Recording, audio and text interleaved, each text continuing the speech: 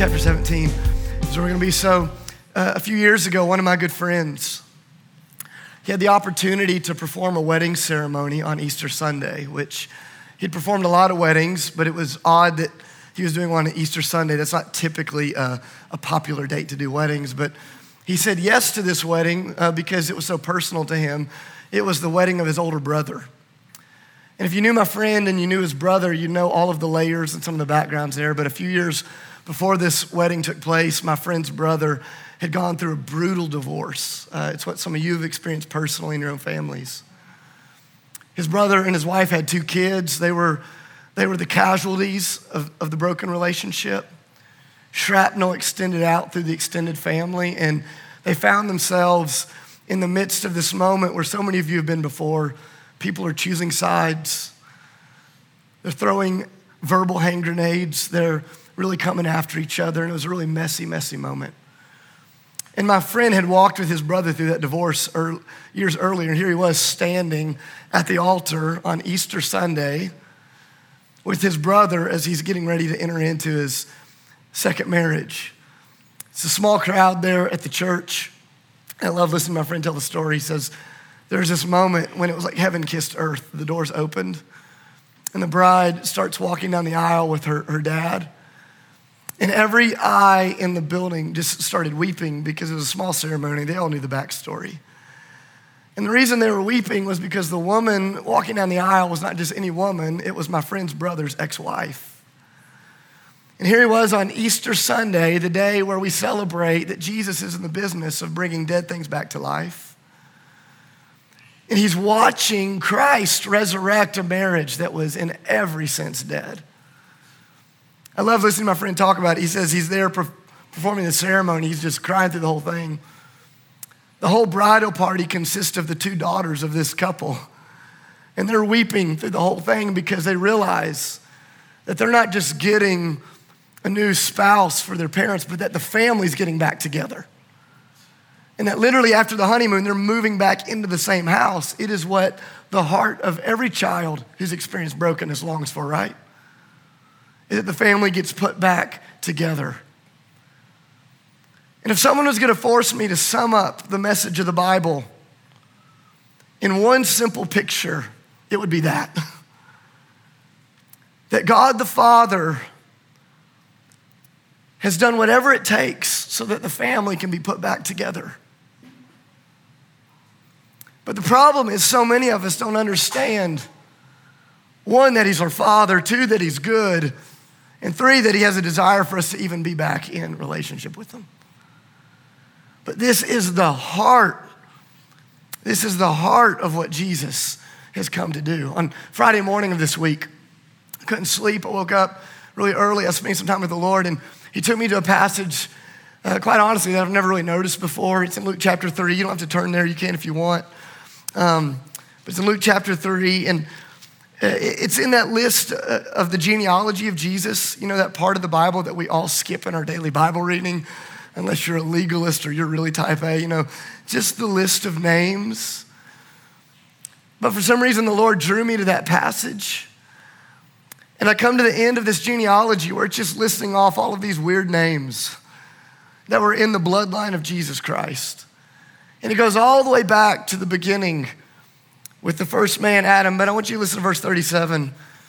It says, the son of Methuselah, the son of Enoch, the son of Jared, the son of Mahalaleel, however you say that, the son of Kenan, the son of Enosh, the son of Seth, who was the son of Adam. Now I want to stop there for just a moment. Who was Adam? Who was Adam? Everybody say first man, first man. That's true. First creation, that's true. But I never noticed the next part. The son of Adam, the son of God. The son of God. And I knew that, and you know that. But on Friday morning, I'm reading that, and I'm like, oh my goodness. In the Garden of Eden, when God creates man and woman out of the dust and he breathes his breath into their lungs, when Adam opened his eyeballs for the very first time, he didn't look into a distant, cosmic, terrifying deity. He looked into the eyes of a what? a father. He looked into the eyes of his father, who knew him and loved him and created him. In Genesis chapter 3, do you remember that story where Satan enters into the garden and he begins to tempt Adam and Eve? And we always think of that moment as being this moment where Satan disrupted creation from creator, which is true. But it's so much more personal than that. What was happening in the garden? Satan was disrupting the first family. He was coming between Father God and his son and daughter, Adam and Eve. And the rest of the Bible is this cosmic love story that's being worked out between a father and his children. And it's a story of a dad who is willing to do whatever a dad must do to make sure that every one of his children, the human race, find their place back in the safety and the peace of his home. Does that make sense? Yesterday, I got an email from a friend of mine who lives in Washington, D.C. He was forwarding this email out to everyone on his list from a friend of his who lives in Arkansas. And this friend of his in Arkansas, yesterday afternoon, experienced the tragedy that no father ever wants to experience, and that was his young daughter went missing. And his father, not knowing what to do, just starts reaching out to all of his friends, just spread the word, would you look for her? And so yesterday afternoon, I get this email from a man in D.C. about his friend in Arkansas. Why? Because what do fathers do when their kids go missing? They go looking.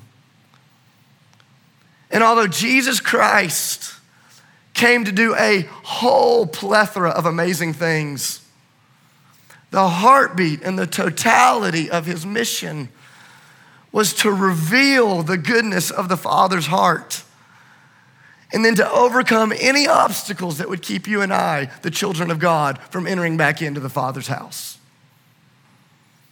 And over the next several months, we're gonna talk about what it means for us as a church to be the family of God. But if we don't understand this fundamental picture of the work of Jesus bringing us back into the relationship with a Father that is good, what we will end up with is a church that looks far more like an orphanage than the family of God. We'll look like a group of people that have gathered in a room waiting for someone to come rescue them, missing out on the reality that the Father is here, that he is near, that he is perfect, and that he loves you more than you could possibly imagine. And I believe that this is the heartbeat of Jesus' ministry, to both reveal the Father's heart and to restore your place in the Father's house. Now, I want you to see this unfolding in Scripture. We can look at a lot of places. Let's go to John chapter 17 together for just a few minutes.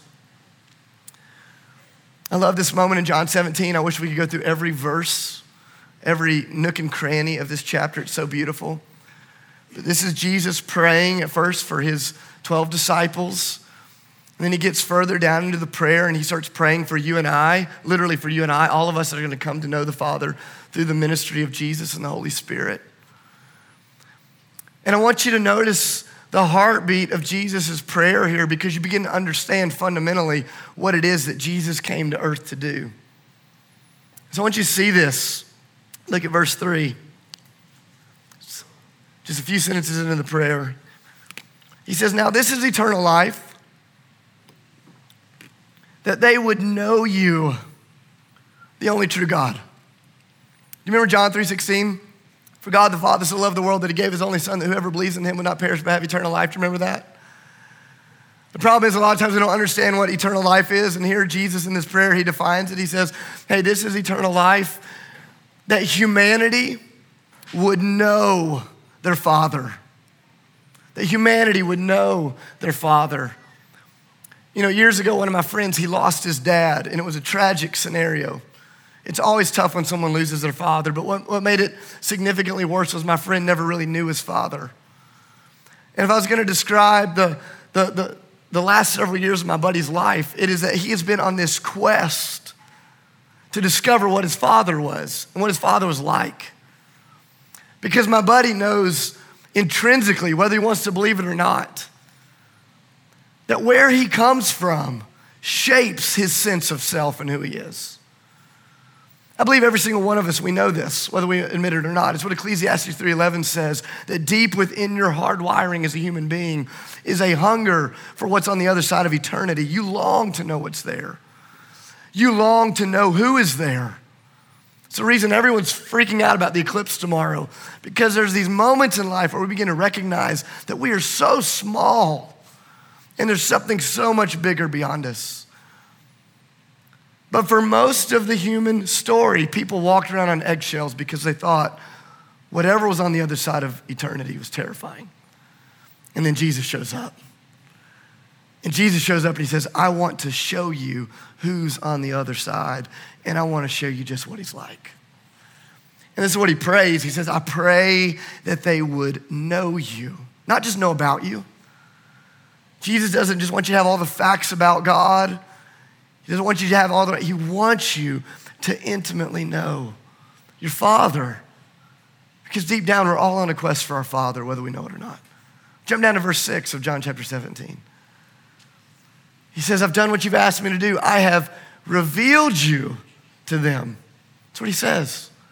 He says, I've come and I have revealed you to them. I want you to notice this, that Jesus, his life, was the practical, tangible declaration of the invisible qualities of God. That Jesus was the visible, tangible, touchable expression of God's invisible qualities. He said, I've revealed you to them. Jump down to verse 25 and 26. He says, righteous Father, though the world does not know you, I know you, and they know that you have sent me. And I have made you known to them. Listen, and I will continue to make you known to them, in order that the love you have for me may be in them, and that I myself may be in them also. I want you to hear, do you hear Jesus' heart coming out? He says, listen, I've come to reveal the Father to you. And you're beginning to understand who he is. I'm going to keep revealing the Father. Verse 26, in order that your life would be anchored in the certainty of the Father's love for you. I have a lot of goals for my 3 boys, but at the top of that list is for them to understand that no matter what they should do or who they should become, nothing can separate them from this Father's love. Does that make sense?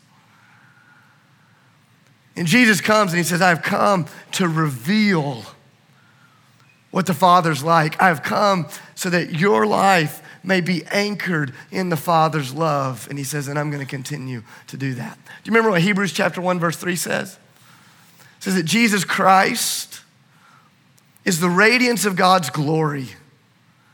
He's the exact representation of God's being. That when you see Jesus, what you're seeing is the Father. Who you're seeing are the invisible qualities of God being worked out. Flip in your Bibles back just a page or two to John chapter 14. I could show you over and over and over, but I want you to see this. This is not just me making this up. I want you to see. This is the Word of God, John chapter 14. We're going to start in verse 5 together. This is the part of the story. Jesus has just had the Last Supper. He and the disciples are walking to the Garden of Gethsemane where he's going to be arrested. And he's talking to them about the trials and the hardships that he's getting ready to go through. And they're all terrified that they're going to be left abandoned as orphans. In fact, Jesus is going to say, I'm not leaving you as orphans. But before we get that, verse 5, Thomas said to him, Lord, we don't know where you're going, so how can we know the way? And Jesus answered, I am the way, the truth, and the life. No one comes to the Father except through me. If you really know me, you will know my Father as well. From now on, you do know him, and you have seen him. Listen to this, verse 8. Philip said, Lord, show us the Father, and that will be enough for us. Show us the Father, and that'll be enough for us. And Jesus responded, verse 9, don't you know me, Philip, even after I've been among you for such a long time? Anyone who has seen me has seen the Father. How can you say, show us the Father? Don't you believe that I am in the Father and the Father is in me? The words I say to you, I do not speak in my own authority. Rather, it is the Father living in me who is doing his work. Remember when Jesus taught his disciples to pray in Matthew chapter 6, what did he say? Here's how you pray. Come on church, our. Jesus didn't say, my Father. He didn't say, this is the way that you pray. Jesus is Father in heaven, hallowed be your name. He says, no, this is the way you pray. Our Father.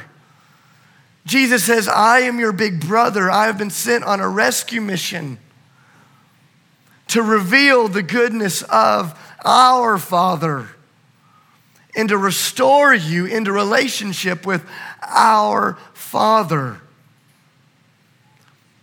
And the truth of it is, some of you have really terrible earthly fathers. Your family tree is a mess. But in Jesus, you've been grafted in to a better family tree. And at the heart of Satan's deception is an attack on your identity as a beloved son or daughter of the Father. It's what Satan did in the garden. It's what Satan tried to do to Jesus in the desert. You remember what he said? He said, if you're the Son of God. He was the Son of God. And he knows that if he can get us to operate as anything other than children of the beloved King, he's won the battle. And Jesus shows up and he says, here's the deal. I've come to reveal the Father's goodness and to restore you in to the Father's house. And I've done everything that needs to be done so that can happen. So I believe this is so important because I believe this lie has wormed its way into the fabric of American thinking, and it's creeped into the thinking of so many American Christians. I hear this all the time. And I'm not being hard on you if you think this or you've said it, but I hear this all the time. I hear people say things like this. Man, I love Jesus. Jesus is awesome. But I just don't know what to do with God the Father. Man, I love Jesus, but man, the God of the Old Testament, I just don't know what to do. You see, Jesus came to untangle every misconception we had about the Father's character. Because the enemy knows that as long as you misunderstand the Father, you'll never understand Jesus. If you don't understand Jesus, you never find the fullness of life. John chapter 5, I'll just speak this over you. Jesus says, listen, I've been sent here by the Father to do the Father's will. I only do what I've seen my Father doing. I only say what I hear my Father saying. He goes so far as to say, I will not do and I will not say unless I've seen my Father do and my Father say. In other words, Jesus is saying this. If you've seen me, you have seen the Father. So every moment where Jesus was at work, what you and I are seeing is a Father heart that's coming after a humanity that's living outside of the Father's house. When Jesus is feeding the hungry, that compassion you see, do you know what that is? That's a father's compassion towards his hungry children. When you see Jesus healing the sick and raising the dead, what you're witnessing there is a father's power and life and compassion on a broken humanity. When you see Jesus forgiving a woman caught in adultery, what you're witnessing is a father's heart to restore his daughter into his household. When you see Jesus sitting down and eating with tax collectors and sinners and prostitutes, what you're recognizing is a father's heart. Does that make sense? Jesus says, I've come to show you the Father. And if you've allowed yourself to adopt a theology where you believe that Jesus is the nice guy in the Trinity, protecting you from the heavy hand of God the Father, if that way of thinking has crept down into the bedrock of your heart, you will never find yourself entering into the depths of God's joy and life and peace and confidence that comes when you know you're in the Father's house. See, the tragedy of American Christianity, one of the great tragedies, is that so many of us are sitting in the Father's house and we just have no idea. And Jesus says, I've come to reveal. and have come to restore. I love that Jesus didn't just show up and say, hey, you screwed it up. The Father was good. You got him wrong. You're screwed. You're on the outside. You can't get in. That's not the message of Jesus. Jesus says, no, I'm your spiritual big brother, and it will be through my death and my burial and my resurrection that you get to enter back into the Father's house. And when you come back in, what you're going to experience is not a whole lot of I told you so's. What you're going to experience is the overwhelming, incomparable, cosmic love of God the Father towards you. And Jesus came to reveal and to restore those that are outside of the family into the Father's house. You know, I've got 3 boys. And Lord willing, I will never find myself estranged from any of them. But if I do, I pray to God that my other kids will chase down my wayward son and say, you have no idea how much Daddy loves you. And the life and the message and the heartbeat of Jesus was, look how far the Father is willing to go so you know how good he is. That's the message of the gospel. And Jesus says, I'll do whatever it takes to bring you home. But the truth is, until we really receive that reality of the Father's love into our hearts, until you receive that love, you can never, ever turn around and love people the way that God asks you to love them. You can't love yourself. You can't love your neighbors. You can't love your spouse. Screw loving your enemies. You can't do that. You cannot love the way you were meant to love until you understand that your life is in the crosshairs of the Father's love and that it's been poured out on you in Jesus Christ. Until you receive, you can never turn around and give. And until we receive, we'll never experience what it means to be the family of God. I see this in church all the time where we're going, man, we need community. Yeah, we need community. What we need more than that is we need family. And what is it that makes us a family in the first place? It's not that we sit in this room in these chairs and all like the same style of teaching or music. What makes us family? It's blood. It's the blood of Jesus. That's what makes us family. That we've been brought near in Christ. And that whether you realize it or not, the way you view your Father deeply impacts the way you relate to the people next to you. And until we see him as a good Father, we will never be able to experience the peace and the joy and the life of human relationship and flourishing like we were created to. Everything you're seeing in the news right now is the result of cosmic father issues. All the fighting, all the division, all the finger pointing, and all the fear. It's the result of a humanity that has no idea where they've come from, and of a humanity who has no idea just how far the Father's willing to go to bring them home. And that's your job. That's our job as a family. To go out and to say, man, in Jesus, there's plenty of room in this house. There's plenty of room in this house. We could have kept going in John chapter 14. You remember what Jesus says? He says, I'm going to prepare a place for who? You. In my Father's what? House. And in my Father's house, there's many what? Rooms. He says, you have no idea how much room there is in the Father's house. But the only way into the Father's house is through our big brother, Jesus. He says, through my life, my death, my resurrection, you come all the way in. And church, I just want to say, for some of you today, it is your day to come home. It's your day to come home.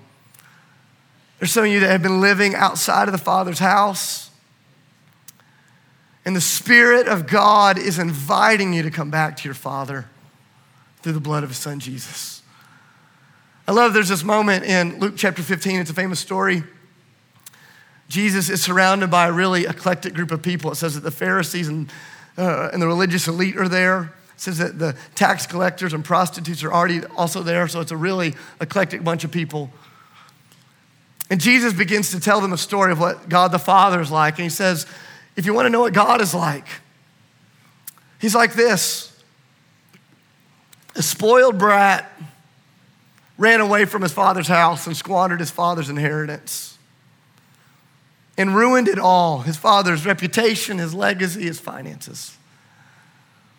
He says, but there was a moment where in the midst of eating with the pigs, he came to his senses. And he began walking back to the Father's house. Now there's this moment in Luke 15 that hits me every time I read it.